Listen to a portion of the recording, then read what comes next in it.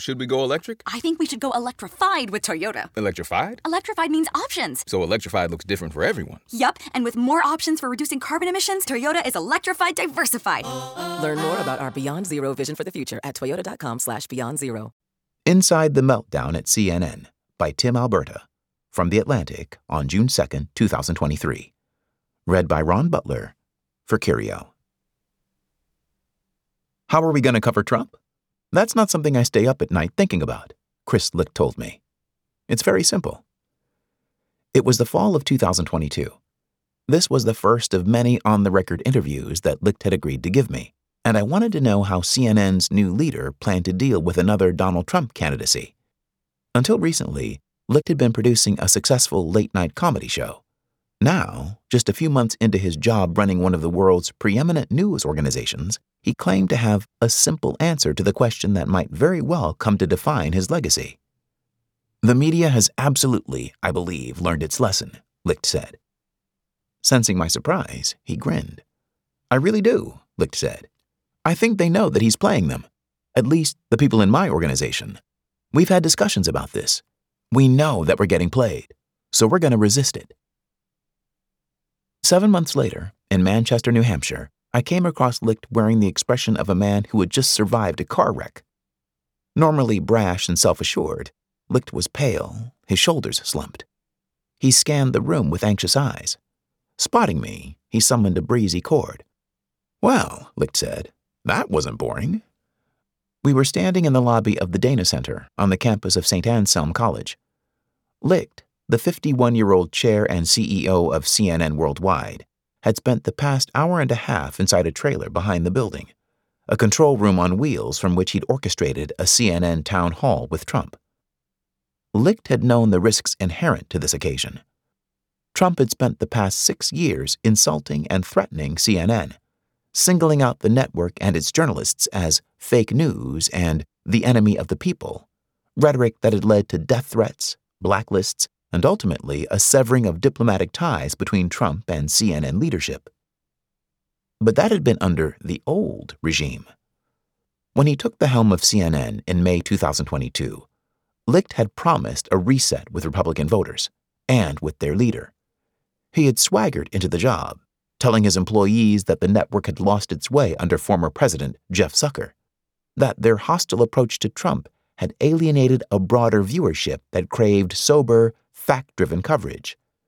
These assertions thrust Licht into a two-front war, fighting to win back Republicans who had written off the network while also fighting to win over his own journalists, many of whom believed that their new boss was scapegoating them to appease his new boss, David Zaslav, who'd hired Licht with a decree to move CNN toward the ideological center. 1 year into the job, Licht was losing both battles. Ratings, in decline since Trump left office, had dropped to new lows. Employee morale was even worse. A feeling of dread saturated the company. Licht had accepted the position with ambitions to rehabilitate the entire news industry, telling his peers that Trump had broken the mainstream media and that his goal was to do nothing less than save journalism. But Licht had lost the confidence of his own newsroom. Because of this, he had come to view the primetime event with Trump as the moment that would vindicate his pursuit of Republican viewers while proving to his employees that he possessed a revolutionary vision for their network and the broader news media. Trump had other ideas. For 70 minutes in Manchester, the former president overpowered CNN's moderator, Caitlin Collins, with a continuous blast of distortion, hyperbole, and lies. The audience of Trump devotees delighted in his aggression toward Collins, cheering him on so loudly and so purposefully that what began as a journalistic forum devolved into a WWE match before the first voter asked a question. Vince McMahon himself could not have written a juicier script. Trump was the heroic brawler, loathed by the establishment, loved by the masses, trying to reclaim a title wrongly taken from him, while Collins, standing in for the villainous elites who dared to question the protagonist's virtue, was cast as the heel. "She's not very nice," Trump told the studio audience, pointing toward Collins while she stood just off stage during the first commercial break. Trump could be excused for thinking this was exactly what Licht wanted. The famously transactional ex-president had wondered aloud to his top aides, during their negotiations with CNN executives, what the network stood to gain from this production. When CNN made the decision to stock the auditorium with Republicans, the only thing Trump could figure was that Licht wanted a prime-time spectacle to resuscitate the network's moribund ratings. The two men spoke only briefly backstage. "Have fun," Licht told him. Trump obliged. He demeaned the woman, E. Jean Carroll, whom a jury had one day earlier found him liable for sexually abusing. He repeated disproved fictions about election fraud and suggested that he would separate families at the southern border again if given the chance. He insulted Collins, calling her a nasty person, as the crowd hissed in agreement. At one point, when she and Trump assumed their marks on stage after another commercial break, Collins politely reminded him not to step past the giant red CNN logo in front of them. Trump responded by gesturing as though he might stomp on it. The crowd roared in approval. Licht had not wanted this. Sure, he was chasing ratings. In nearly 20 years as a showrunner, ratings had been his currency. But Licht had come to Manchester with bigger ambitions than lifting CNN out of the viewership basement for a single evening in May. He believed that Trump owed his initial political ascent in part to the media's habit of marginalizing conservative views and Republican voters. That needed to change ahead of 2024. Licht wasn't scared to bring a bunch of MAGA enthusiasts onto his set. He had remarked to his deputies, in the days before the town hall, about the extra Trumpy makeup of the crowd CNN was expecting. And he damn sure wasn't scared of Trump. The way to deal with a bully like Trump, Licht told his journalists, was to confront him with facts. Collins tried to do just that. She was, however, no match for the environment she'd been thrust into. Squaring off one-on-one against the country's most accomplished trickster is difficult enough, but this was 300-on-1. The result was a campaign infomercial. Trump, the populist champion, slaying his old nemesis and asserting to televised fanfare his claim to the presidency. "Does CNN count that as an in-kind campaign donation?" the longtime broadcaster Dan Rather tweeted. Rather's comment was gentle compared with the torrent of criticism aimed at CNN. "Ready to call it. This was a terrible idea," the conservative writer Ramesh Ponnuru tweeted, just 9 minutes into the event. "CNN should be ashamed of themselves," tweeted Democratic Representative Alexandria Ocasio-Cortez. "This is an absolute joke," tweeted former Republican Representative Adam Kinzinger. "Chris Licht is rapidly becoming the Elon Musk of CNN," tweeted the Bulwark's Charlie Sykes. When Licht found me in the lobby, commenting on how not boring the night had been, it wasn't clear how much of the blowback he'd already seen. What was clear was that Licht knew this was bad. Very, very bad. Republicans were angry at CNN. Democrats were angry at CNN. Journalists were angry at CNN. The only one who wasn't angry, it seemed, was Trump, most likely because he'd succeeded in disgracing the network on its own airwaves. I felt for Licht. Having spent long stretches of the past year in conversation with him as he attempted to build the new CNN, I often found myself agreeing with his principles of journalism. Some media figures had trashed Licht for hosting the town hall in the first place, arguing that nothing good could come from platforming a man who tried to sabotage the peaceful transition of power. Licht disagreed, and so did I. Trump was the runaway favorite for the GOP nomination and a decent bet to occupy the White House in 2 years. The media had every obligation to scrutinize him, interview him, and yes, platform him. As I'd settled into my seat in the St. Anselm Auditorium, however, I'd been startled by my surroundings. This was no ordinary collection of Republicans and GOP-leaning independents, as CNN had claimed it would be. Most of them were diehards, fanboys, political zealots who were likelier to show up at a rally with a MAGA flag than come to a coffee shop with a policy question. These folks hadn't turned out to participate in some good-faith civic ritual. They were there to celebrate Trump's continued assault on the media. Licht's theory of CNN, what had gone wrong, how to fix it, and why doing so could lift the entire industry, made a lot of sense. The execution of that theory? Another story.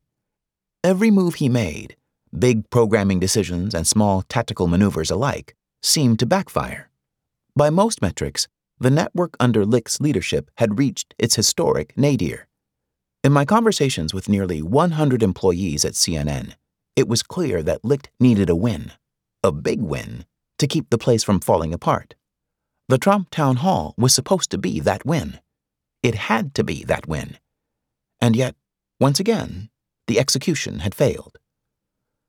Pulling me into a darkened corridor just outside the auditorium, Licht tried to compose himself. He and I had spent many hours discussing what he described as the mission of CNN. I asked Licht whether the town hall had advanced that mission. He bit his lip. "Too early to say," Licht replied.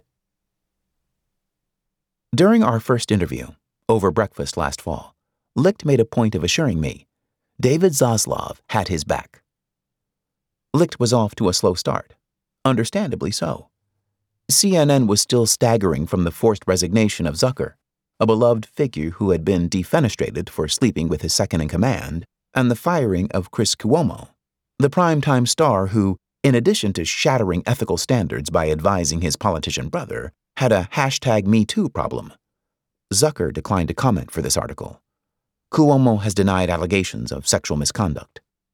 Meanwhile, the ownership change that preceded Licht's arrival, AT&T spun off Warner Media, which then merged with Discovery Inc. to create Warner Bros. Discovery, had been messier than expected. Thanks to shaky balance sheets, followed by an inflation crisis, Warner Bros. Discovery saw its stock price drop by half within months of its launch. Days before Licht assumed control of CNN, its new parent company announced the termination of CNN Plus, a streaming platform that had been hailed as the future of the company. There was never going to be much goodwill between Warner Bros. Discovery and the journalists at CNN. In November 2021, not long after the corporate takeover was announced, John Malone, a right-wing billionaire who stood to become a major shareholder on the new Warner Bros. Discovery board, said that CNN could learn a few things from the reporters at Fox News. "I would like to see CNN evolve back to the kind of journalism that it started with, and actually have journalists, which would be unique and refreshing," Malone told CNBC. After Zucker was sacked, Zaslav, the CEO of Warner Bros. Discovery, exacerbated these tensions by choosing Licht without interviewing any of CNN's internal candidates. Zaslav told numerous people that he needed an outsider to revamp CNN's journalistic practices because Republican politicians had told him they were no longer willing to come on the network, a rationale that worried staffers there. The CNN rank and file were nonetheless excited by the arrival of Licht, who had earned the reputation of a boy genius producer from his work on Morning Joe and The Late Show with Stephen Colbert. But things went sideways fast. A few weeks into his tenure, Licht instructed his producers to downplay the first hearing of the January 6th committee, an event that MSNBC treated like a primetime special, earning monster ratings that infuriated the CNN staff. Licht expressed regret to some top editorial personnel the day after the hearing. Still, the incident proved unnerving. Journalists at the network already had reason to question the motives of Malone and Zaslav. Now they were wary of Licht, too. When the new CEO began making public confessions of CNN's past sins, which sometimes came across like an endorsement of Trump's attacks on the network, the wariness gave way to wrath. Top talent began to turn on Licht. Rumors of a spoiled honeymoon spread through the industry. By the time Licht announced forthcoming layoffs to his employees, there would be more than 300 in total. In an email sent 2 days before our October breakfast, CNN was spiraling. Drinking from a glass of iced coffee, Licht shrugged it all off. The internal leaks, the external media swarm, the printed columns and whispered anecdotes accusing him of remaking CNN into Fox News Light. "This is too important for me to be worried about what someone's calling me or suggesting I'm trying to be," Licht said. "This is so mission-driven and so important. I genuinely am. I get mad, I get frustrated, but it doesn't, affect me. Does that make sense?" It didn't make sense. Matt Dornick offered to translate.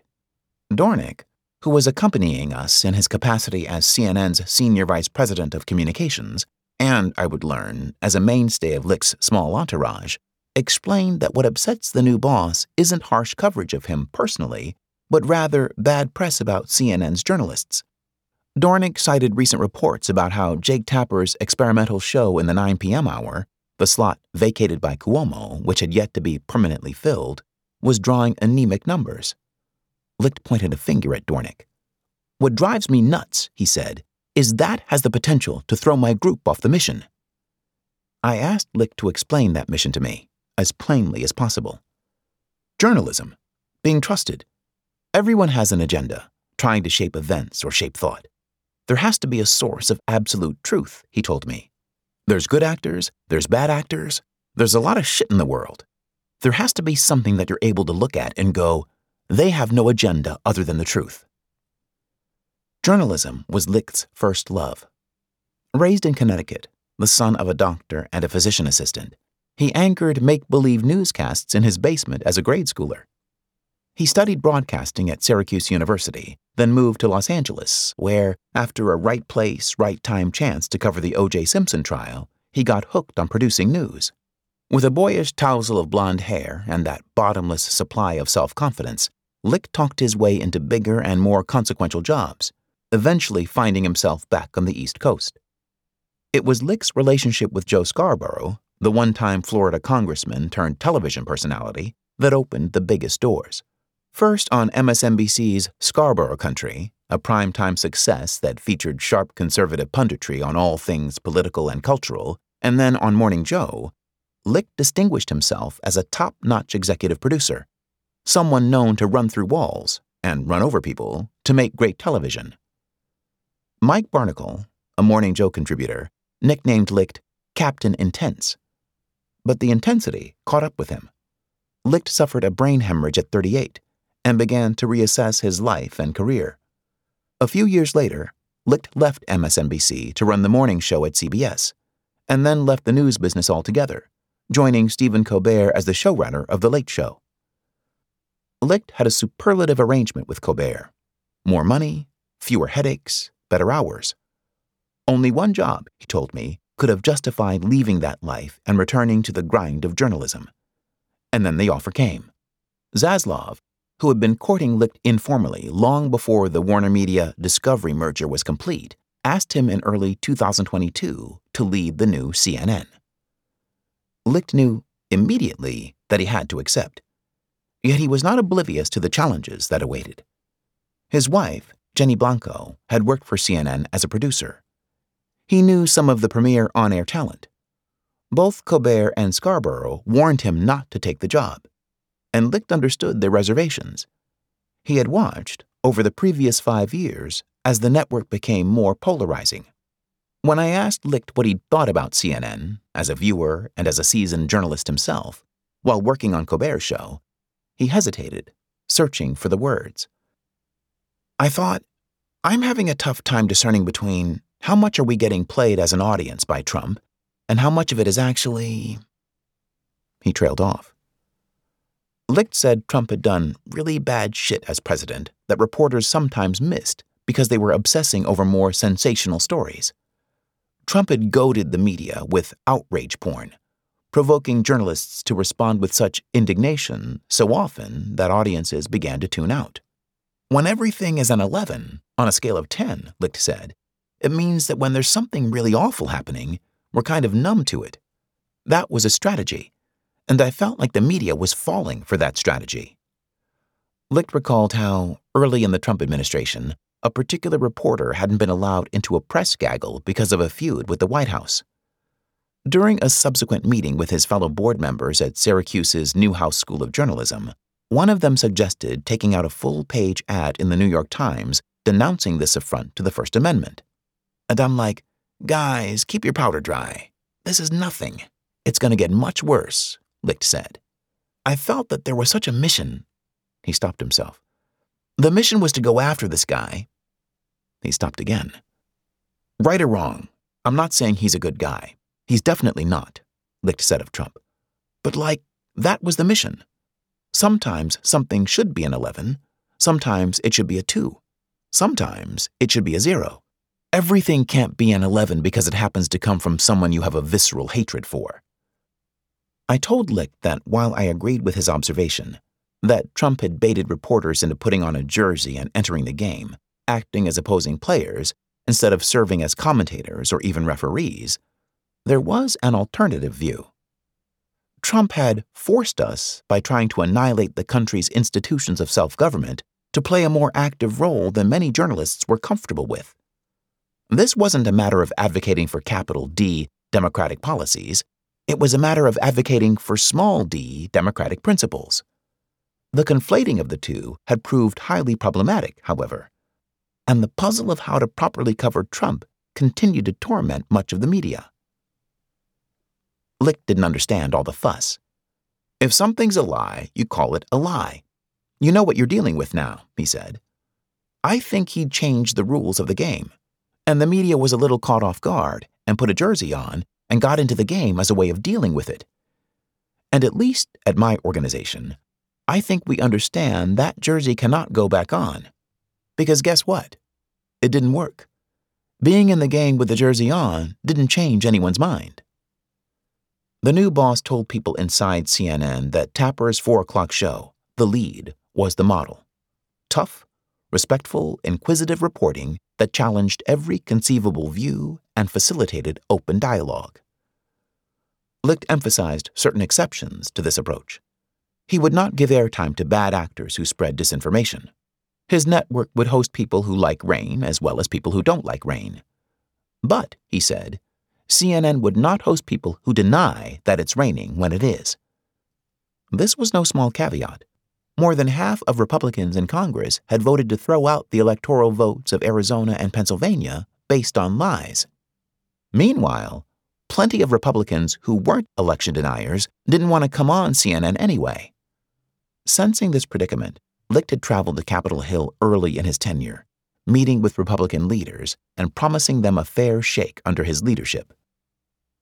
What Licht viewed as a diplomatic visit, his skeptics portrayed as an apology tour. The narrative taking hold in elite media circles, that CNN's new boss was a scheming, ruthless Roger Ailes wannabe, went into overdrive. Licht was amused at first, but he soon lost his sense of humor. He called Robert Reich and rebuked him after the former Labor Secretary wrote a Substack post criticizing CNN. He vowed to friends that he would destroy Kurt Bardella, a Democratic strategist, for a disparaging Los Angeles Times column. Licht seethed about what he saw as a coordinated attack from liberals who feared long overdue journalistic scrutiny of their ideals.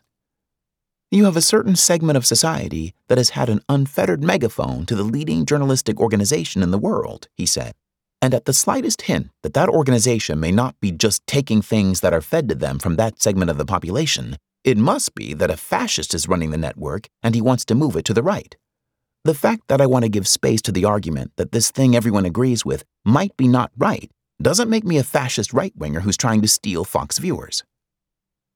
Licht was no fascist, but he was trying to steal viewers from Fox News, and from MSNBC for that matter. To succeed, Licht said, CNN would need to produce more than just great journalism. Reporting the news in an aggressive, nonpartisan manner would be central to the network's attempt to win back audiences. But television is, at its essence, entertainment. Viewers would always turn on CNN in times of crisis, Licht told me. What he needed to find out was how many would turn on CNN for fun. Licht frowned and folded his arms, irritation curdling his voice. I'm going to tell Don. The biggest mistake is commenting after every single story for the sake of commenting after every single story, he said, talking to no one and everyone all at once. Don't tell me, oh, that's horrible. We know it's horrible. If you've got a specific insight into something, if you can add something, tell us.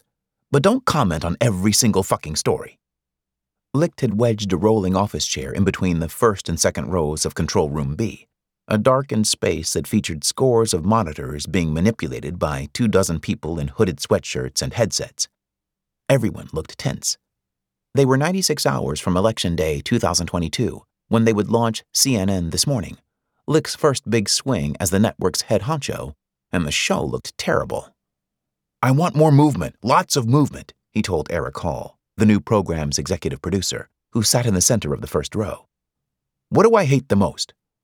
Hall and a younger producer named Zachary Slater responded in unison. Boxes. Licht nodded. Boxes, he said. referring to the Brady Bunch look on cable news screens. "I don't want it to be frenetic, but please make sure there's movement. We need to see these people." Making good TV is difficult under even the best of conditions. These were not the best of conditions. Eager to put his imprint on CNN, Licht had started with what he knew best, mornings, and hounded his team to get the program ready for Election Day. Rehearsals had been rushed. The co-hosts, Don Lemon, Poppy Harlow, and Caitlin Collins, were struggling to gel, in part because they had practiced so little together. On this day, Collins was reporting in Georgia.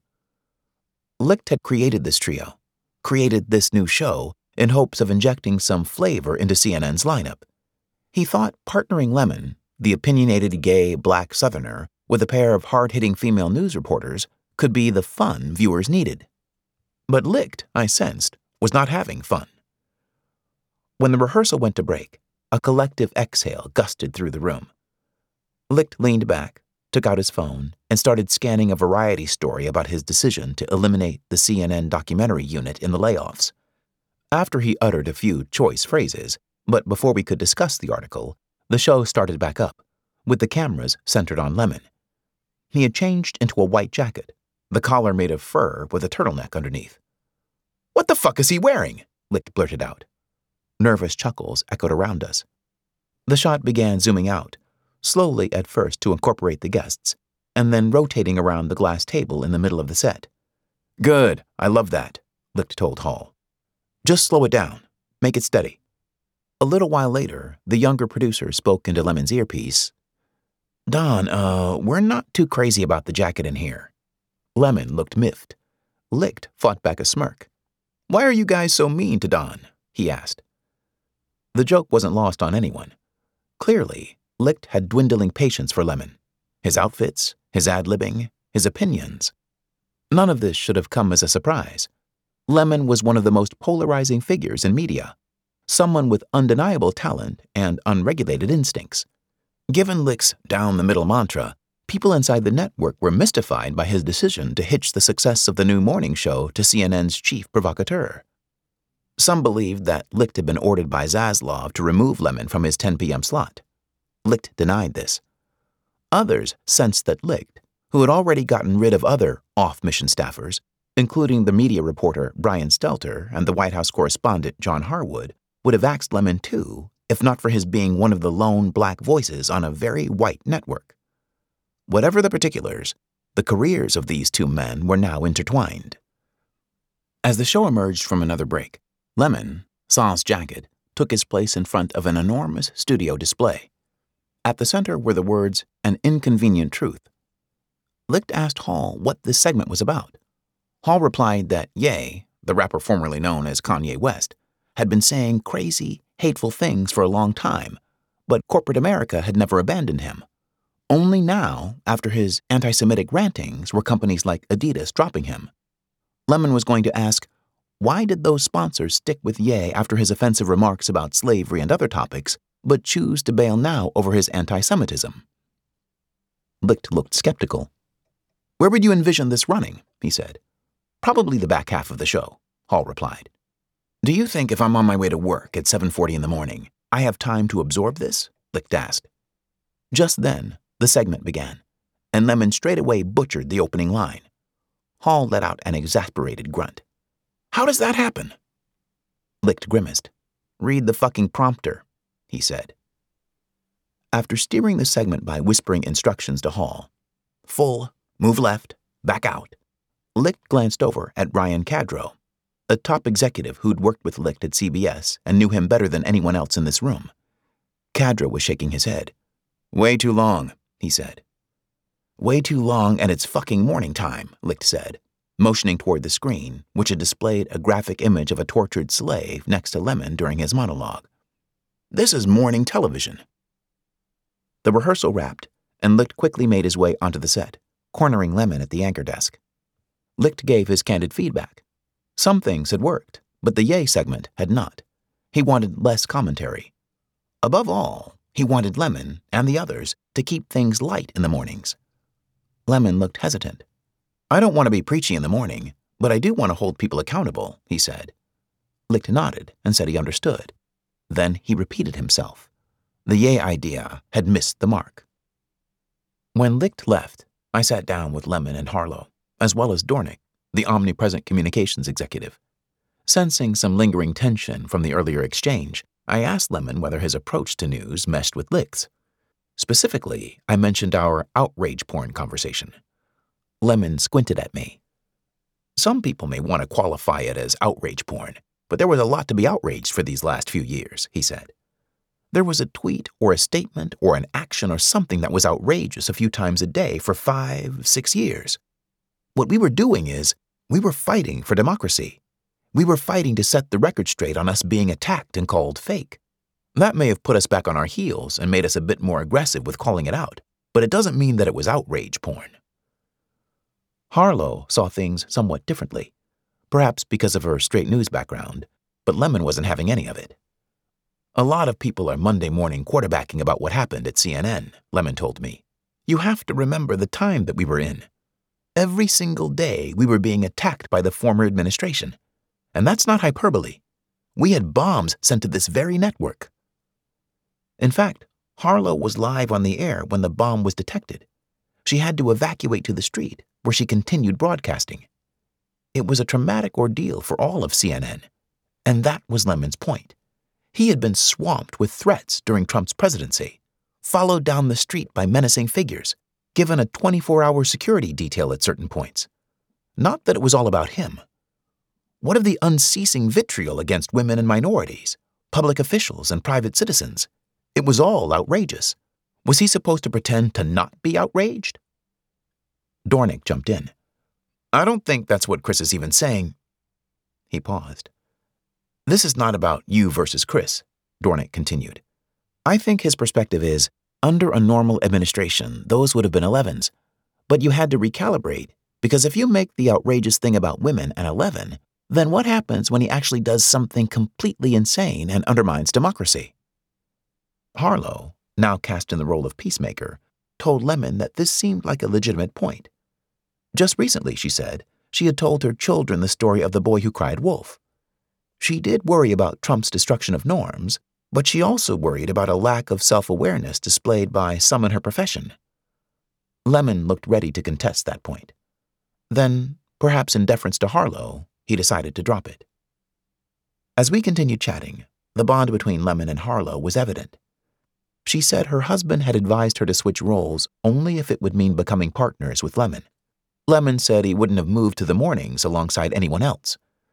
Less clear was where Collins fit into this mix. Barely in her 30s, Collins had in a few years' time zoomed from entertainment writer at the Daily Caller to chief White House correspondent at CNN. She had serious reporting chops and a deep roster of sources. Everyone at the network could see that Collins was the future of the brand, a next-generation star who could be synonymous with CNN for decades to come. So why take away her prized reporting post and sit her behind a desk with 2 co-anchors? No one really knew. Licht spoke of chemistry and character, of dynamic personalities and geographic diversity. Lemon is from Louisiana, Harlow from Minnesota, and Collins from Alabama, making them symbolic of a forgotten America that Licht was determined to reach. But this was mostly game theory. The truth is, Licht didn't know if it would work. What he did know was that CNN was falling farther behind in the ratings, and that without a daring move, something that could rouse a lethargic network, the discontent would grow louder. Licht remembered what Joe Scarborough used to tell him. Scared money never wins.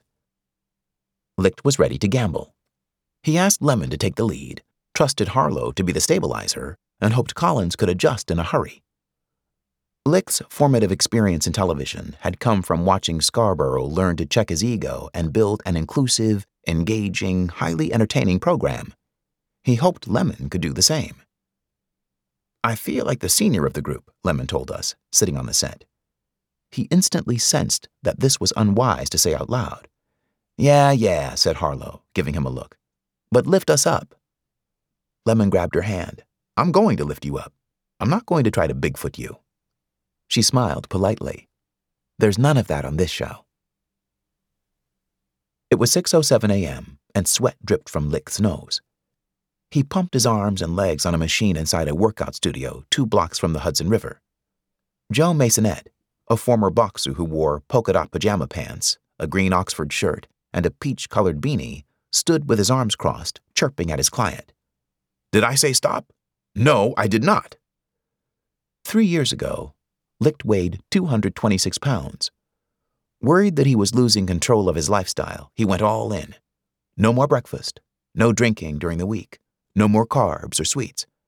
"I'm a fucking machine," Licht told me one day when I asked why he was skipping a meal. He also found Masonette, whose gym, J-Train, caters to New York's elite, actors, athletes, business tycoons.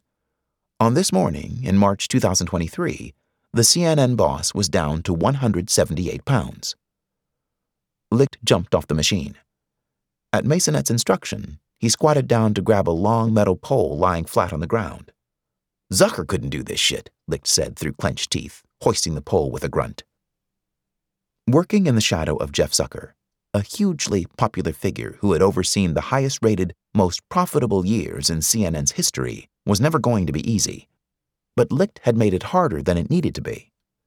Among the first things he did, after taking over, was turn Zucker's old office on the 17th floor, across from the bullpen, right near key studios and control rooms, into a conference room. Then he decamped to the 22nd floor, setting up in a secluded space that most staffers didn't know how to find. It became symbolic of Licht's relationship to his workforce. He was detached, aloof, inaccessible in every way. The comparisons with Zucker were inevitable, and Licht hated them. Whereas the old boss was gregarious and warm, giving nicknames to employees and remembering their kids' birthdays, Licht came across as taciturn, seemingly going out of his way to avoid human relationships. At a holiday dinner for his DC-based talent, Licht went around the private room at Cafe Milano, shook hands and spoke briefly with each of the journalists, then sat down and spent much of the dinner looking at his phone.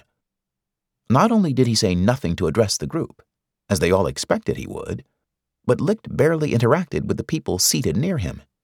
It became so awkward that guests began texting one another, wondering if there was some crisis unfolding with an international bureau. When a pair of them caught a glimpse of Licht's phone, they could see that he was reading a critical story about him in Puck. The negative press had been building, and Licht, whatever his insistence to the contrary, had become consumed by it. Leaks from inside his own house especially angered him. Licht knew that many people remained loyal to his predecessor. Some of his top executives, as well as on-air personalities, spoke with Zucker regularly. That hadn't particularly bothered him at first. Over time, however, it became obvious that those conversations were finding their way into media stories scrutinizing his leadership of CNN. Licht told friends he was convinced that Zucker, whose legacy he was undermining daily with rhetorical recriminations about past damage to CNN's brand, was retaliating by pushing hit pieces on him.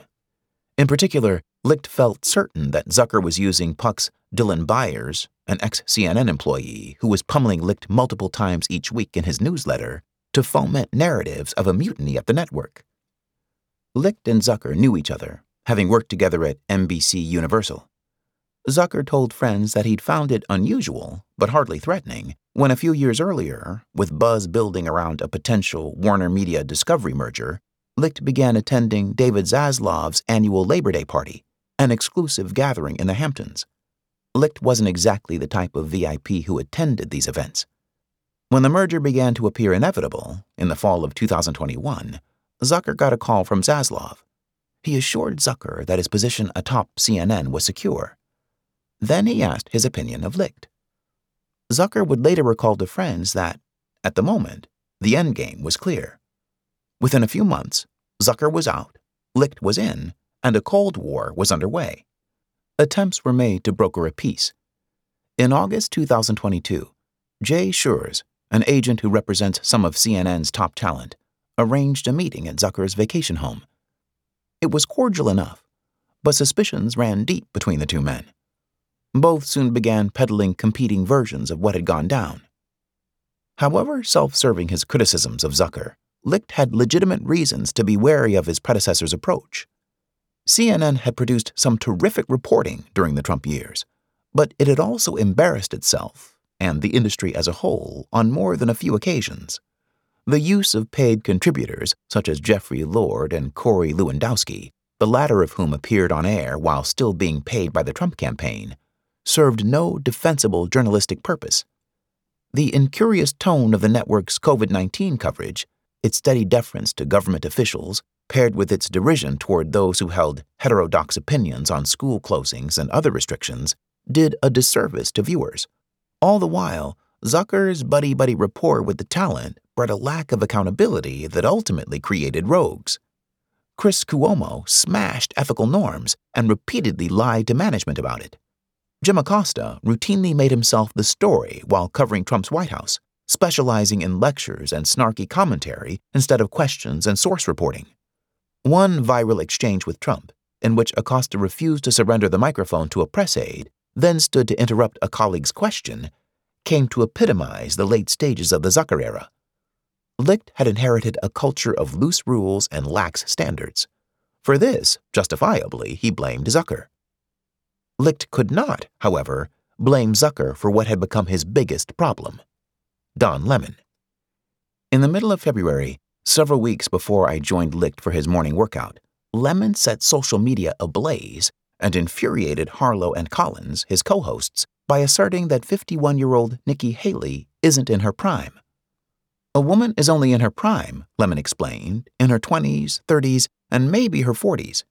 This was just the latest in a string of offenses. For months, Lemon had been making the control room cringe with half-baked opinions, irritating Harlow and Collins by forcing his way into every segment, and angering Licht by adding the sort of superfluous commentary the boss had explicitly warned against. Tensions were already high when, one day in December, Collins started to interrupt Lemon during a news report. Lemon continued speaking and held up a finger to shush her.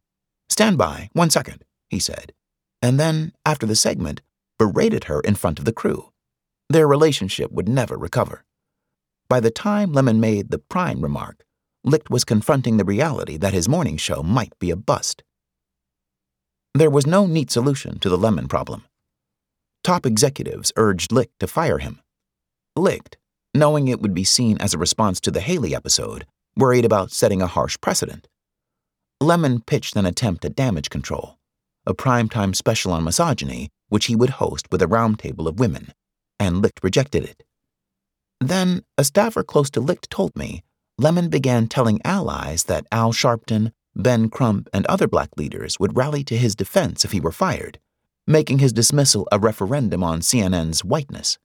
A spokesperson for Lemon denied this and accused Licht's team of spreading rumors about him to distract from Licht's failures at CNN. The burden of this, of everything, made Licht's workouts at J-Train indispensable. Licht called Masonette his therapist and coach and one-man focus group. He was among the few people Licht trusted. This gym was Licht's sanctuary. Nothing and no one was allowed to disrupt him here, except Zaslav. To the annoyance of his trainer, Licht told me, Zaslav liked to call him at 6:30 a.m. Sometimes those calls came when Zaslav was on the West Coast, meaning it was 3:30 a.m. for him. When Licht told me this, he twisted his face into a pained expression.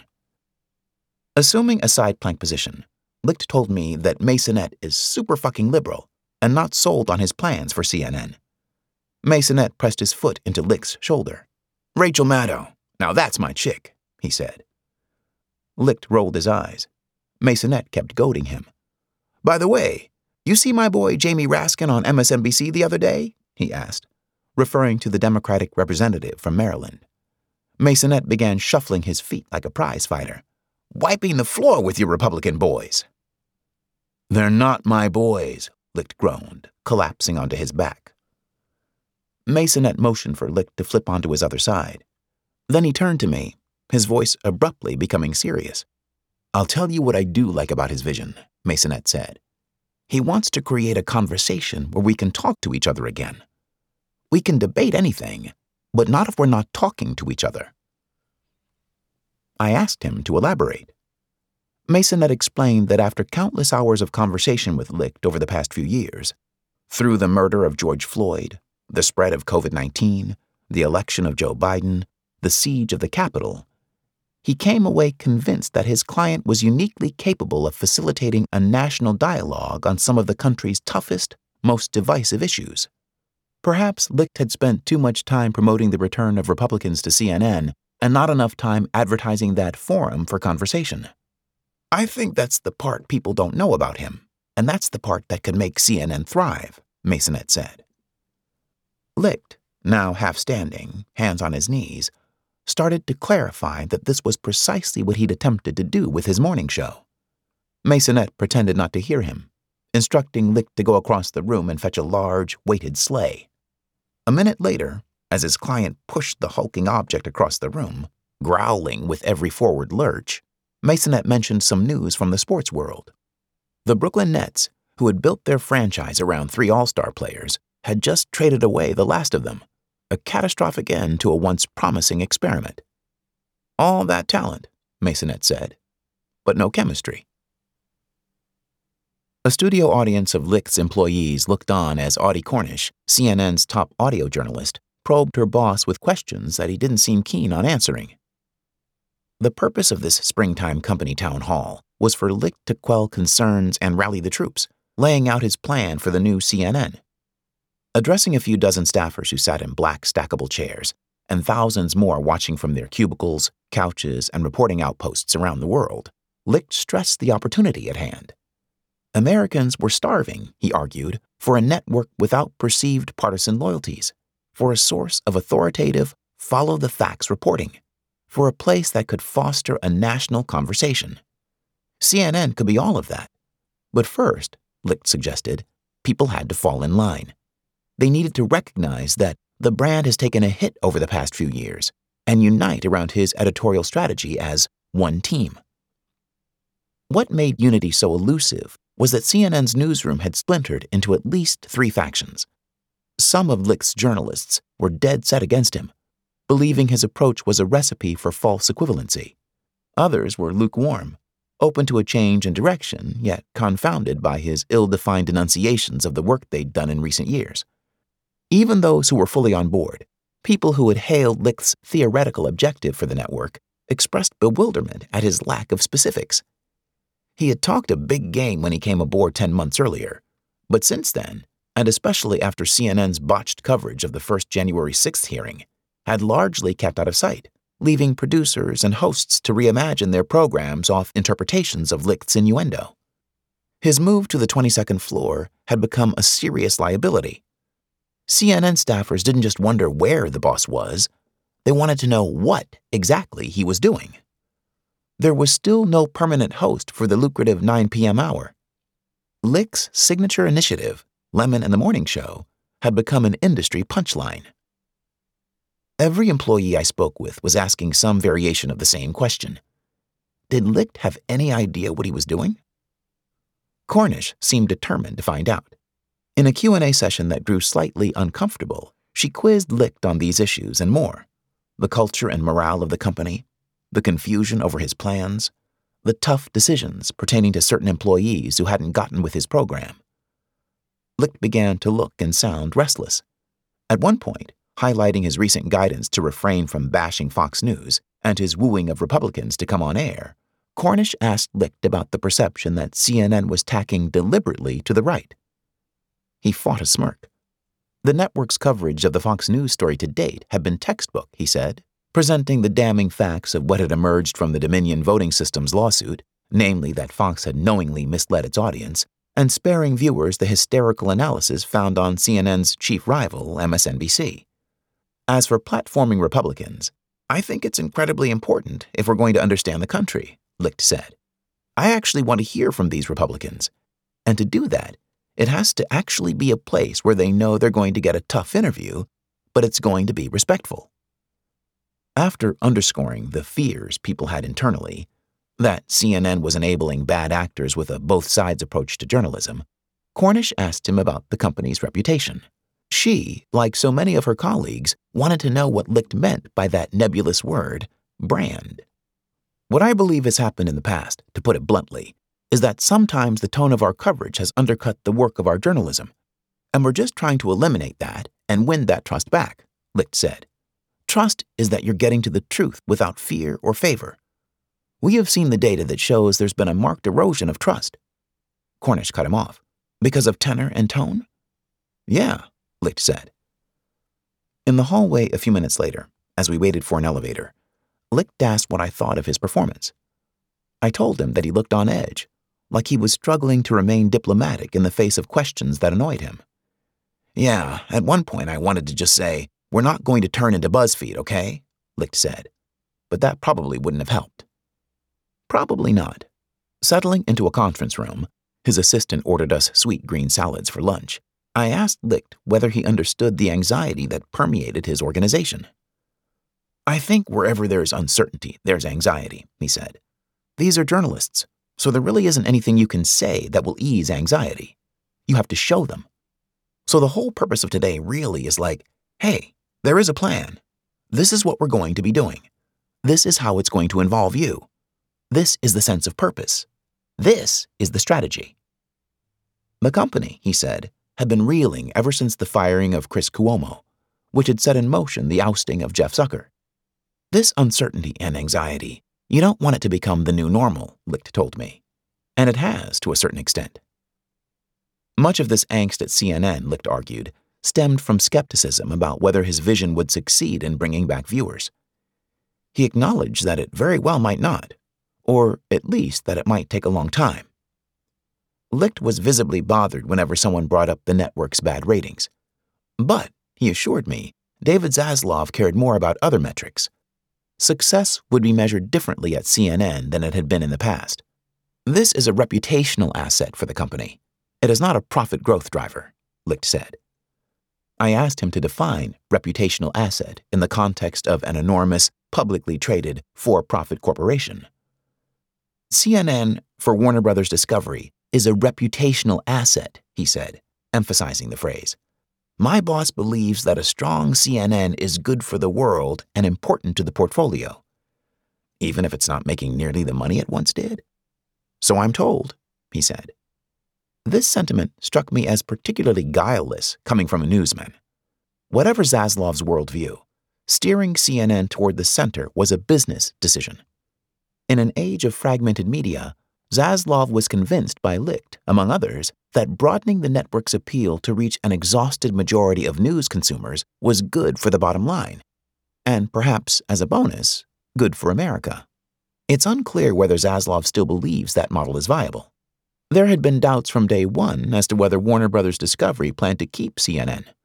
Plenty of industry insiders believed Zaslav's plan was to stabilize the network, cut costs to stop the bleeding of revenue, then flip it for a gain. In any event, the health of CNN's business was but one source of anxiety. I told Licht, based on my conversations with his employees, as well as the questioning from Cornish earlier in the day, that there seemed to be even greater insecurity about the journalistic ethos itself. When he'd warned Cornish about taking a condescending tone toward Republicans, surely it sounded to some reporters like he wanted them to coddle the crazy right-wingers who would use their platform to destabilize the country's democratic institutions. Licht looked annoyed. We are not an advocacy network. And if you want to work for an advocacy network, there are other places to go, he told me. You can find any flavor of advocacy in a news organization that suits your need. We are providing something different. And when the shit hits the fan in this world, you're not going to have time for that advocacy anymore. You need an unbiased source of truth. I told him that some journalists, myself included, believe that truth itself needs to be advocated for. No one is suggesting in any way that we shy away from the truth, he replied. Do you believe in absolute truth? I asked. That's a weird question, he said, rumpling his brow. It wasn't that weird. He had used the phrase in one of our prior interviews, but it seemed hadn't given much thought to its usage in the context of modern media.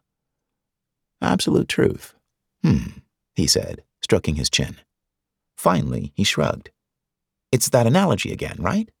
Some people like rain, some people don't like rain. You can't tell me it's not raining when it's raining. If only it were that simple. A few weeks earlier, the New York Times had descended into open conflict after a group of contributors and staffers signed a letter condemning the paper's alleged editorial bias in its coverage of the transgender community. Another letter, signed by a number of prominent Times reporters, rebuked what they saw as an effort to silence legitimate journalistic inquiry. Both parties, I told Licht, believed that they were standing for the truth. He leaned across the table.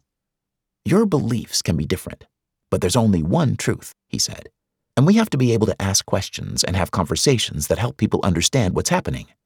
We have completely lost the ability to have difficult conversations without being demonized or labeled. It's okay to ask questions, to have difficult conversations. You can strongly believe in something at your core, but that doesn't affect the truth. Licht emphasized that, although he would show employees grace for certain missteps, he had no tolerance for efforts to chill reporting on controversial topics. He noted that Zucker, fearing the COVID-19 lab leak theory was a xenophobic gambit that endangered Asian Americans, had essentially banned discussion of the topic on the air. This was not dissimilar, Licht suggested, to the Surgeon General of the United States telling citizens at the beginning of the pandemic that wearing masks wouldn't help them, not because it was a fact, but because the government wanted to prevent a run on the masks needed for first responders. They didn't tell us the truth about something because they were worried about an outcome, Licht said. He leaned back in his chair. So, yes, I believe in absolute truth. Later that day, while riding the Acela from New York to Washington, Licht expanded on his media polemic. Specifically, he wanted to keep talking about COVID-19. Like Trump's presidency, Licht told me, the pandemic had exposed the degree to which his network had lost touch with the country. In the beginning, it was a trusted source. This crazy thing, no one understands it. Help us make sense of it. What's going on? He said. And I think then it got to a place where, oh wow, we got to keep getting those ratings. We got to keep getting the sense of urgency. He slapped his palms on the table between us, mimicking the feverish pace of an imaginary broadcaster. COVID, COVID, COVID. Look at the case numbers. Look at this, Licht said. No context. And, the kind of shaming. And then people walked outside and they go, this is not my life. This is not my reality. You guys are just saying this because you need the ratings. You need the clicks. I don't trust you. Were they wrong? They were not, he said. For a man widely perceived to be carrying out the orders of his bosses on the board of Warner Brothers Discovery, Licht held some awfully strong views of his own. Certainly he was under pressure to conform CNN to the whims of Zaslav. Licht told top staffers that he was continually fighting to protect them from editorial interference at the corporate level. Licht had heard the talk about his being a glorified errand boy. Perhaps because it contained some trace of truth, he seemed determined in our conversations to map out his own distinct worldview. Licht insisted that his media critiques were not ideological, that he was rebuking not a liberal slant on the news, per se, but rather a bias toward elite cultural sensibility, a reporting covenant in which affluent urban-dwelling journalists avoid speaking hard truths that would alienate members of their tribe. When we returned to the question of covering transgender issues, specifically the science around prepubescent hormone treatments and life-altering surgeries, he suggested that the media was less interested in finding answers and more worried about not offending perceived allies. We've got to ask tough questions without being shouted down for having the temerity to even ask, Licht said. There is a truth in there, and it may not serve one side or the other, but let's get to the truth. Some of this is right, some of this is wrong. Some of this is wrong, some of this is right. He paused. And I will add, this is where words matter. You immediately force some people to tune out when you use, person capable of giving birth. People tune out and you lose that trust. He took another pause. Do not virtue signal. Tell the truth. Ask questions getting at the truth, not collecting facts for one side or collecting facts for another side. Ask the tough questions. It's an incredibly sensitive, divisive issue of which there is a Venn diagram that this country can agree on if we get there with facts. Licht argued that the media's blind spots owe to a lack of diversity, and not the lack of diversity that he sees newsrooms obsessing over. He wants to recruit reporters who are deeply religious, and reporters who grew up on food stamps, and reporters who own guns. Licht recalled a recent dust-up with his own diversity, equity, and inclusion staff after making some spicy remarks at a conference. I said, a black person, a brown person, and an Asian woman that all graduated the same year from Harvard is not diversity, he told me. A minute later, After noting how sharing that anecdote could get him in trouble, and pausing to consider what he would say next, Licht added, I think defund the police would have been covered differently if newsrooms were filled with people who had lived in public housing. I asked him why. They have a different relationship with their need with the police, he said. Licht glanced over at his assistant. Now I'm in trouble, he said. I wondered if he wanted to get in trouble, if he savored barreling through the boundaries of mannerly media conversation. It had become apparent, from my reporting, that Licht's circle was small and getting smaller. He obviously felt that he couldn't trust some of the people around him, folks who were loyal to Zucker or leaking to undermine him, or both. That distrust begot a certain foreboding, yet also a certain liberation. Whereas he was guarded with CNN employees, our many hours of conversations began to feel like therapy sessions for Licht, safe spaces in which he vented grievances and admitted fears and chased an elusive breakthrough. I had heard from former colleagues how, in the early days of Morning Joe, when the C-suites at NBC treated his startup show like a joke, Licht had adopted a me-against-the-world mentality, hunkering down and swearing to make the 30 Rock establishment pay for its contempt. It occurred to me that Licht was doing the same thing now. The difference, of course, was that he no longer represented the ragtag Rebel Alliance. He was the chair and CEO of CNN Worldwide. He was the empire. As we cruised past Wilmington, Delaware, I asked Licht if there were people at CNN who wanted him to fail. I'm sure, he said, nodding, visibly weighing what to say next. He opted to play it safe. But it's certainly a very small part, a very small pocket of the organization, so I don't spend a lot of time thinking about it. Then his voice changed.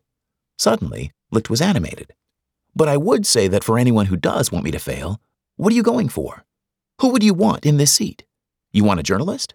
You want someone who has a direct line to the corporation and can make a phone call and go, hey, what the fuck? Do you want someone who's done the job? Who's done a lot of the jobs?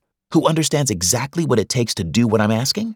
Someone who believes that our future is based on executing great journalism? Maybe they don't like my style or whatever, but I'm not quite sure what you're going for, if you want me to fail. Licht looked out the window. So I don't spend a lot of time thinking about it, he repeated. Focusing on his style seemed like a cop-out. I told Licht that in my conversations with his employees, they had 3 main beefs.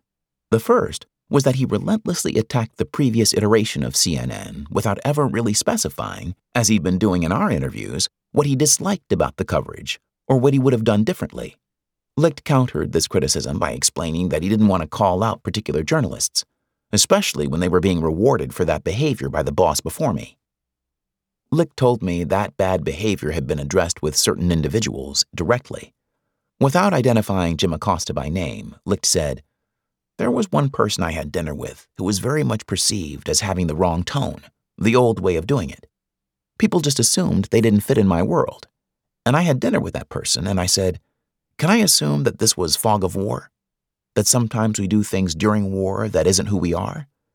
And he said, you absolutely can assume that. What do you need from me? We haven't had an issue. This brought us to the second beef with Licht. His approach seemed consistently inconsistent. Acosta was spared while Brian Stelter got axed. John Harwood was pushed out because he didn't fit the brand, but Don Lemon was given a huge new contract and a promotion to anchor Licht's morning show. After disrespecting his colleague and making asinine comments on the air, Lemon still had his job, for the time being, confounding even those CNN employees who considered him a friend. Behavior and branding aside, Lemon's morning show was bad. Hence the third beef Licht's employees had with him. Wasn't he supposed to be a producer extraordinaire? A television genius? How was it that so much of the content he put on the air was so unwatchable? I reminded him of what Joe Masonet, his trainer, had said about the Brooklyn Nets. Big stars and big egos had ruined the team's chemistry, leaving management no choice but to trade them away and start over. I asked Licht if, 4 months into the morning show, he was nearing that point. Jury's out, he replied. And then I asked Licht if, looking back, there were things he wished he had done differently. He said yes, 100%, but seemed reluctant to say more. When I pressed, Licht conceded that his biggest mistake had been blazing into the place, determined to prove he was in charge, bellowing, in his own synopsis, "I'm going to be a much different leader than Jeff," rather than learning the place, including what Zucker had gotten right. "I was intent on trying to draw a line of difference between the old regime and the new regime," Licht said. "I should have just sort of slowly come in, without making these grand pronouncements of how different I was going to be." Those grand pronouncements had alienated Licht from much of his workforce. He now realized as much. But, he promised me, there was time to turn it all around. His mission was accelerating. Big moves were in the works. Soon, he said, the world was going to get a look at the new CNN. Chris was absolutely, positively, without question the right choice for CNN, the teacher told his students, motioning toward the man seated in front of them. "There's nothing more important in America today than trust. I'm praying that Chris is successful. I want him to have this job for 10 years, because anything less than 10 years will not give him the opportunity to make the most important changes to the most important news source on the face of the earth. I have every faith that he will succeed, and every fear for this country if he doesn't." He turned to face Licht. The teacher's eyes were watery. His voice was choked with emotion. "My hopes and dreams are embodied in you," he said. This was quite an introduction, especially considering the man who gave it, Frank Luntz. For 30 years, Luntz, the pollster and focus group guru, had been the maestro of messaging for a Republican Party that systematically attempted to delegitimize the news media. Luntz had no particular regrets about this. Though he broke from his party over its subjugation to Donald Trump, he still believed the press had done as much damage to the country as any politician in his lifetime, which explained his exuberance over the selection of Licht to run CNN. Since meeting him more than a decade ago, back in the Morning Joe days, Luntz had become certain that Licht was especially well equipped to frame the sort of smart, fair, nuanced discussions the voting public deserved. With Zucker out of the picture, Luntz went into lobbying mode, pleading with Licht to pursue the job, unaware that it had already been offered and accepted. Licht had never gotten a fair shake, Luntz told the group of University of Southern California students sitting in a semicircle in his D.C. apartment. The critics had come for him within weeks of his taking the job. "Days," Licht said, cutting him off. Luntz nodded in agreement. Licht told him that was just fine. His boss, David Zaslav, thought in terms of years, not months. Licht had a plan to see CNN through to the other side of its identity crisis, and Zaslav possessed the patience to let that plan work. Luntz winced. He noted that NFL owners were famous for saying this very thing about their coaches, that there was a vision in place, that it would take time, before firing them. He told Licht he was praying that would not happen. That CNN's chieftain would enjoy such enthusiastic support from a famed Republican operator, and that Licht would pay this early spring visit to Luntz's home, a place where House Speaker Kevin McCarthy keeps a bedroom, likely confirms the left's worst fears about him. When I asked Licht if he is a conservative, he replied, "I would never put myself into a category. I think it depends on what we're talking about." In truth, Licht wasn't here for Luntz. The night before, when the old friends had run into each other at an event honoring Ted Turner, Luntz had sprung an idea. He was teaching a class to visiting USC students and would be hosting them at his apartment the next day. What if Licht made a surprise appearance to answer their questions about the media? Most executives would never entertain such a haphazard scheduling request. To his credit, Licht, now very much in the barrel at CNN, rumors about job security shadowing his every move, did so and then some. The next day, he showed up at Luntz's apartment and spent an hour with the group of 16 students. It struck me, yet again, as exactly the type of open interaction he'd been avoiding with his own employees. With the students, Licht was blunt and authentic to a fault. Once, during a word association game, when a young woman called CNN liberal, Licht made no effort to mask his irritation, quizzing her for specifics until she admitted defeat, confessing that her answer was more about perception than reality. One of her classmates raised his hand. He asked Licht how CNN could recover from being the face of fake news. Licht replied that the network needed to double down on a facts-only approach. "It's so easy to ruin a reputation, and it just takes a lot of time to win it back," he said. Licht told the students that his organization had little margin for error. Every story on the CNN website, every chyron on the airwaves, every comment on his reporters' social media accounts was going to be scrutinized. "It all matters," he said, "because the second you give ammunition to the other side, they exploit it." And then Licht said something I'd never heard before. "I don't want people to think of CNN, Fox, and MSNBC in the same sentence," he said. Licht told students that MSNBC was using the all-outrage, all-the-time model that CNN had invented. One show in particular, he noted, seemed to use a breaking news banner on virtually every segment. He was referring to Nicole Wallace's program at 4 p.m., a competitor to Jake Tapper's show in that time slot. That tactic produces a bump in ratings, Licht said, but he called it irresponsible on the part of his former employer. He was, justifiably, but still surprisingly, much harder on Fox News. After all, Licht had repeatedly warned his staff not to get over their skis while covering Rupert Murdoch's network. He stressed that they were not in the business of freaking out over everything Laura Ingraham says, because it's not news. What we were witnessing now, Licht said, was news. Tucker Carlson had been trashing Trump in text messages while providing him cover in prime time. Ingraham and Sean Hannity had dismissed the election fraud crusade in private while selling it to the base. In fact, the evidence that had emerged from the Dominion lawsuit showed that a major media organization was knowingly misleading people, and it had actual, real-world consequences, Licht said. Using this example, Licht sought to differentiate CNN from both networks, slamming Fox News for being a duplicitous propaganda outfit and rebuking MSNBC for trafficking in hysteria. "If every day we were hammering Fox, it all sounds like noise," Licht told the students. "But if you're watching CNN right now, you're going, wow, this is actually important, because they never talk about Fox." Right on cue, one of Luntz's students asked Licht about the trap of false equivalency. She seemed less interested in litigating the respective crimes of Fox News and MSNBC, though that played into her question, and more concerned with Licht's overall attitude toward the news. "There is," she reminded him, "one truth on some fundamental questions facing the country. Trump had lost the 2020 election. Barack Obama had been born in the United States. We know how many deaths have been caused by COVID." Licht pounced. "Wait a second. We don't know how many deaths there were from COVID," he said. She frowned at him. "No, really, we don't," Licht said. As the son of a doctor, he believed there were legitimate conversations to be had about the death toll attached to COVID-19. Perhaps some patients had been admitted to hospitals with life-threatening illnesses before the pandemic began, then died with a positive diagnosis, Licht postulated. "Where we run into trouble is when you say, 'No, come on, we're not even having that conversation,'" he told the students. "That goes to trust as much as anything else.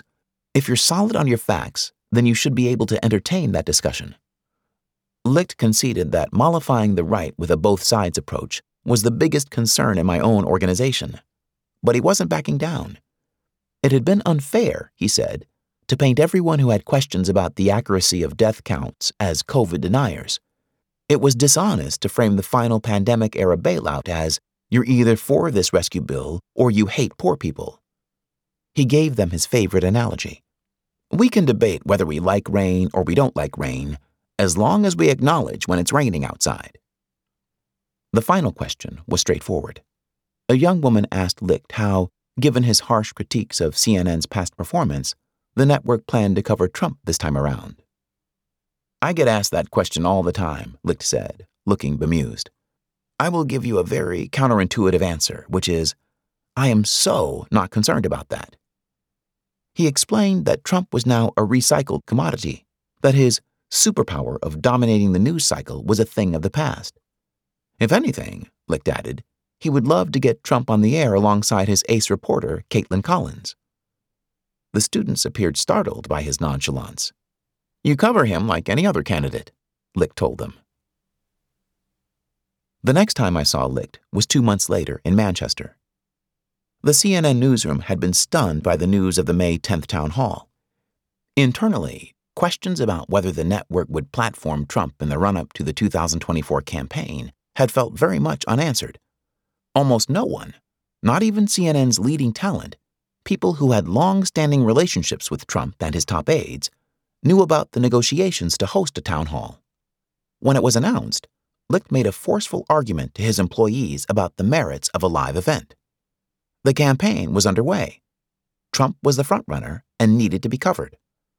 Rather than giving him unfiltered access to their viewers via rallies, Licht said, CNN could control the presentation of Trump with its production decisions, its questioning, its live fact-checking.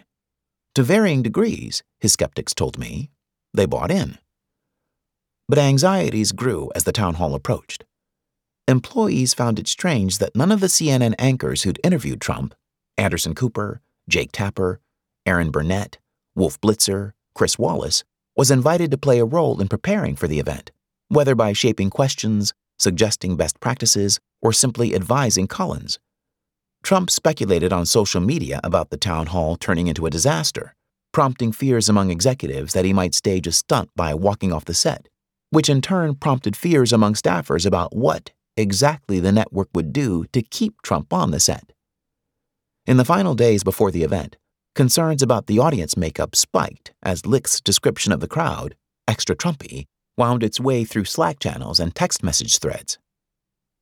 All of these concerns, it turned out, were warranted. Preparation was clearly an issue.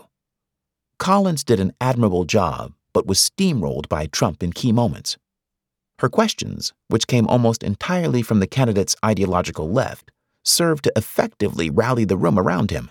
Not that the room needed rallying. The crowd was overwhelmingly pro-Trump, and because CNN wanted an organic environment, it placed few restrictions on engagement. The ensuing rounds of whole-audience applause, I counted at least 9, disrupted Collins's rhythm as an interviewer. So did the ill-timed bouts of laughter, such as when Trump mocked E. Jean Carroll, and the jeering that accompanied Collins's mention of the Access Hollywood tape. By the end of the event, it was essentially indistinguishable from a MAGA rally. People throughout the room shouted, "I love you," during commercial breaks and chanted, "4 more years," when the program ended. As attendees emptied into the lobby, it felt as though fans were celebrating the home team's victory over a hated rival.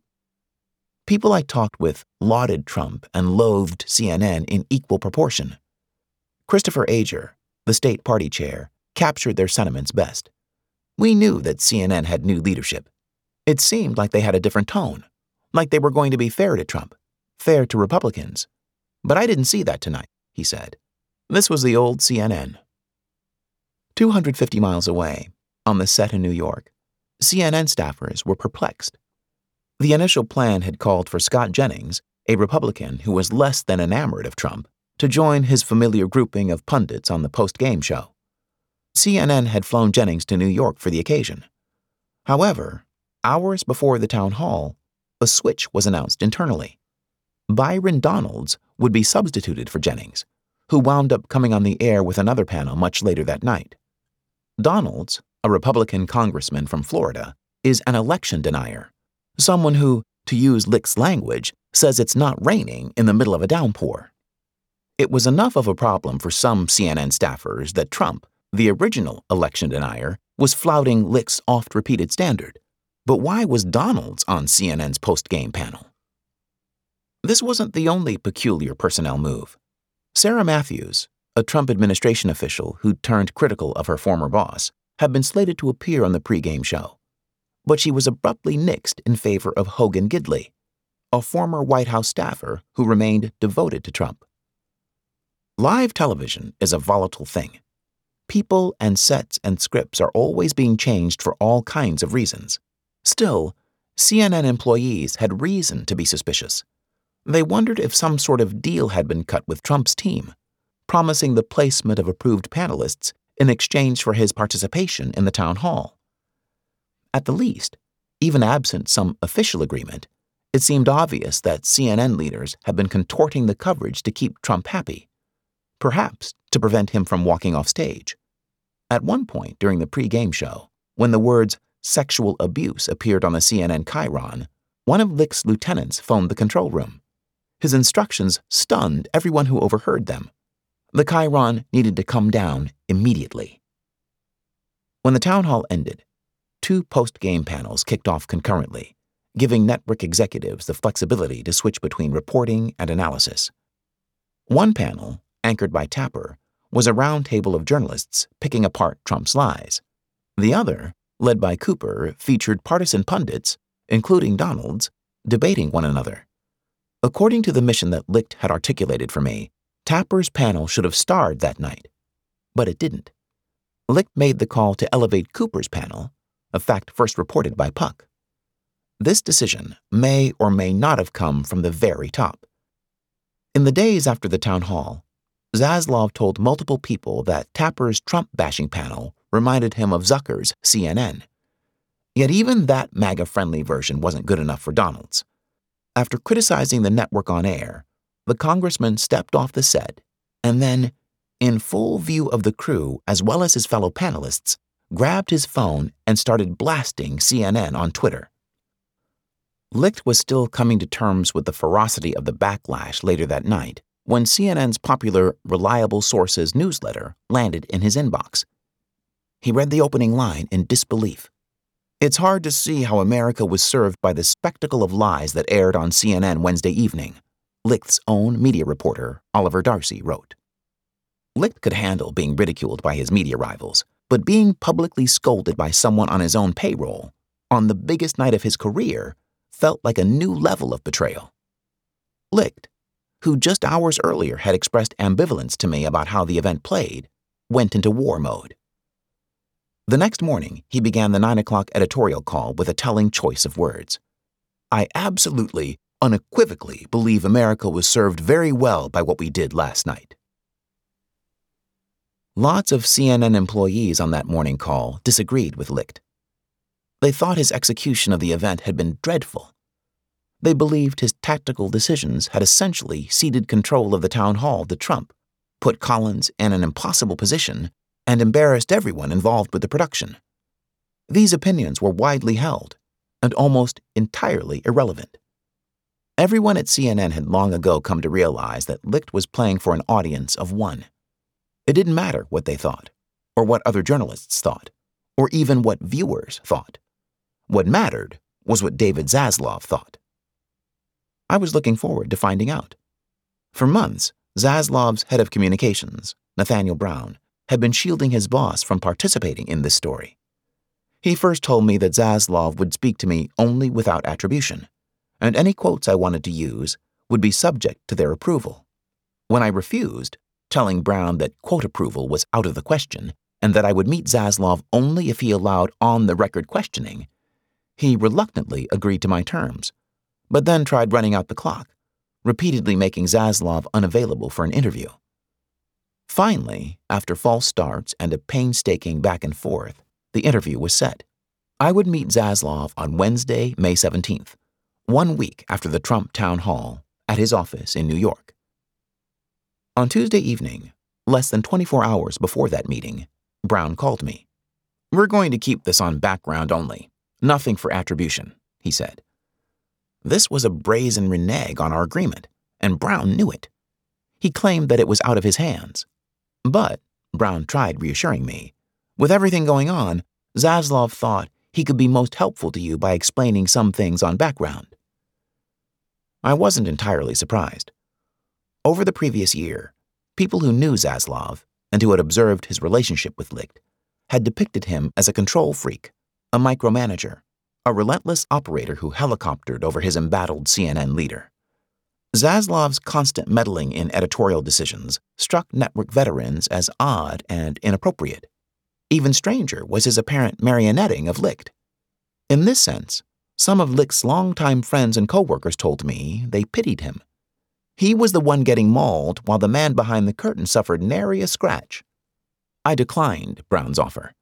I told him this was Zaslav's last chance to make the case for Licht's leadership, and his own. If he wanted to explain things, he could do so on the record, as we had agreed. Zaslav refused. The night before the publication of this story, Zaslav sent a statement through Brown saying, "While we know that it will take time to complete the important work that's underway, We have great confidence in the progress that Chris and the team are making and share their conviction in the strategy. Brown also offered his own statement alongside it, saying that he'd only canceled our on-record interview because it became clear over a period of months between the initial request and the planned meeting that the premise of that meeting had changed. It had not. In an email 2 days before the scheduled meeting, Brown had written that they would see me Wednesday for an on-record conversation. The day after that canceled meeting, I sat down with Licht for the final time, at a restaurant overlooking Hudson Yards. I told him about the perception that Zaslav doesn't let him do his job. Licht looked temporarily frozen. "I don't feel that at all," he said. "I feel like I have someone who's a great partner, who has my back and knows a lot about this business." "Do you feel like you've been able to be yourself on this job?" I asked. "Where does that question come from? What are you getting at? Like myself?" he asked, looking incredulous. Licht chewed on his lip for a moment. "I think it's very different. A CEO job is just very different. Every word you say is parsed. Every way you look at someone is parsed. It's just different. So I try to be as much of my authentic self as possible within the natural confines of the job." I explained where the question was coming from. "People at CNN think he's performative," I told Licht, "as though he's projecting this persona of a bulletproof badass because that's what Zaslav wants to see. His staffers also think he's become so bent on selling this image that it's crushed his ability to build real, meaningful relationships with key people there who want him to succeed." CNN employees had asked me again and again to probe for some humility in their leader. If nothing else, they wanted some morsel of self-awareness. They hoped to see that he knew how poorly his tenure was playing out and why. But Licht would not bite. At one point, I asked him whether he regretted moving his office to the 22nd floor. Licht sat in silence for more than a minute, cracking his neck, glancing around, appearing at one point as though he might not answer the question at all. Finally, he exhaled heavily. "I didn't mean for it to become a thing, and it became a thing, so, sure." "Only because it became a thing?" I asked. "Sure," he replied. Licht wasn't going to give me, or more accurately, his employees, the satisfaction of admitting this error. He certainly wasn't going to acknowledge everything else that had gone wrong. Even with CNN falling behind Newsmax in the ratings 2 nights after the town hall, Licht was unperturbed. Even with his employees in open revolt, a week after Darcy's newsletter, Christiane Amanpour, perhaps the most accomplished journalist in CNN's history, chided Licht in a speech at Columbia's journalism school. He was staying the course. I asked Licht whether there was anything he regretted about the event. The extra Trumpy makeup of the crowd? No, Licht said, because it was representative of the Republican base. Devoting the first question to his election lies? No, Licht said, because nothing else, not even the E. Jean Carroll verdict, was as newsworthy as Trump's assault on the ballot box. Allowing the audience to cheer at will? No, Licht said, because instructing them to hold their applause, as debate moderators regularly do, would have altered the reality of the event. The lone point he ceded was that the crowd should have been introduced to viewers at home, with a show of hands, perhaps, to demonstrate how many had voted for Trump previously or were planning to support him in 2024. He gave no ground on anything else, not even the presence of Representative Donalds on the post-game show. Licht told me it probably didn't make sense to seat a congressman on the pundits panel, but said he otherwise had no regrets, even after I pointed out that Donalds was an election denier who used his place on that panel to question the legitimacy of Joe Biden's victory in 2020. Had CNN struck a deal with Trump's team, I asked, that required seating guests like Donalds and Gidley? Absolutely not, Licht replied. I can unequivocally say there was no agreement, no deal, nothing. I shared with him a more popular theory of what had gone down. Lots of CNN employees believed there'd been no formal agreement, but rather an understanding. If Trump showed good faith in coming on CNN, the network needed to show good faith in booking some unusually pro-Trump voices for the pre-game and post-game shows. I noted to Licht that many of his people believed this would have been agreed to without his knowledge because he was focused on the bigger picture of producing the town hall. Was it possible, I asked, that his lieutenants might have reached that understanding with Trump's team? No, he said, dragging out the word, buying himself some time. But anything's possible. But I would imagine it's more along the lines of, if we are completely one-sided in our analysis, then that doesn't serve the audience. He paused. One of the biggest misconceptions about that town hall is that I did it for ratings. It's a rented audience. That is, most viewers were not CNN regulars, so I didn't do it for ratings. I certainly didn't do it for a profit, because it cost us money. And I certainly didn't do it to build a relationship with Trump. So that would, by definition, preclude a lot of the conspiracy theory deal-making. Maybe it was a conspiracy theory. But over the past year, so many things that Licht's employees had predicted, speculation he'd dismissed as wrong or short-sighted or unhinged, had proved true. Lemon was a disaster on the morning show. Licht finally fired him in April. Collins wasn't better co-anchoring in New York than starring at the White House. Licht gave her the 9 o'clock hour beginning this summer. Licht had been fixated on the negative press about him. He confronted Dylan Byers at a party in March, Licht admitted to me, and raged at the reporter about his coverage. Zaslav did turn out to be comically intrusive. In one incident, a day after the New York Post reported that Licht might soon be fired, Zaslav dropped into a CNN managerial meeting and declared to Licht's underlings, "This is our rendezvous with destiny." Licht had told me that he and Zaslav figured the gut renovation of CNN would require 2 years of work. But there was reason to believe that timeline was accelerating. Not long after our final interview, Warner Brothers Discovery announced the installation of CNN's new chief operating officer, David Levy, a Zaslav confidant whose hiring fueled talk of an imminent power struggle, and potentially the beginning of the end for Licht. In fairness, Jeff Zucker's first few years at CNN were also brutal. There were layoffs and programming flops, and viewership was in decline. It wasn't until Zucker found a rhythm with what CNN staff called his swarm strategy, which threw reporting resources at the hottest trending stories, disappearing planes, the poop cruise, and ultimately Trump's candidacy, that CNN became a ratings behemoth. Licht's poor start did not preclude a comeback. There was, he and his stalwarts told me, still time for him to be successful. And yet, little in Licht's first-year record indicated that success was on the way.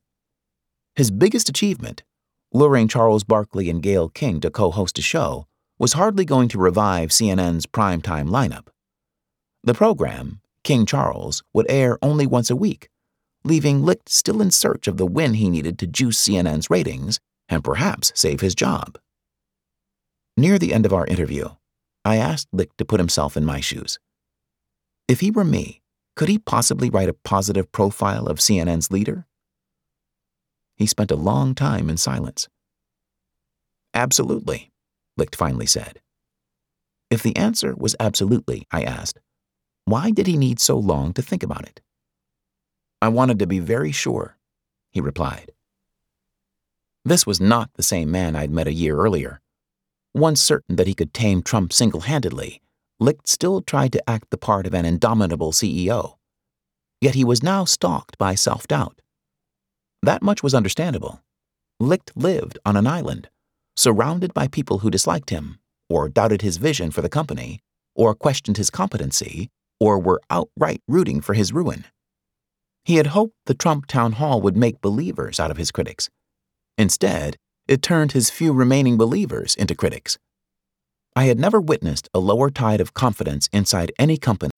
So, should we go electric? I think we should go electrified with Toyota. Electrified? Electrified means options. Yes, we could go all electric with a Toyota BZ4X, but then there are hybrids like Grand Highlander, or we could do something in between like a RAV4 plug-in hybrid. So, Toyota is electrified diversified? Yup, and with more options for reducing carbon emissions, the closer we all get to Toyota's Beyond Zero vision for the future. Exactly how much coffee have you had this morning? Learn more about our Beyond Zero vision for the future at toyota.com/beyond zero.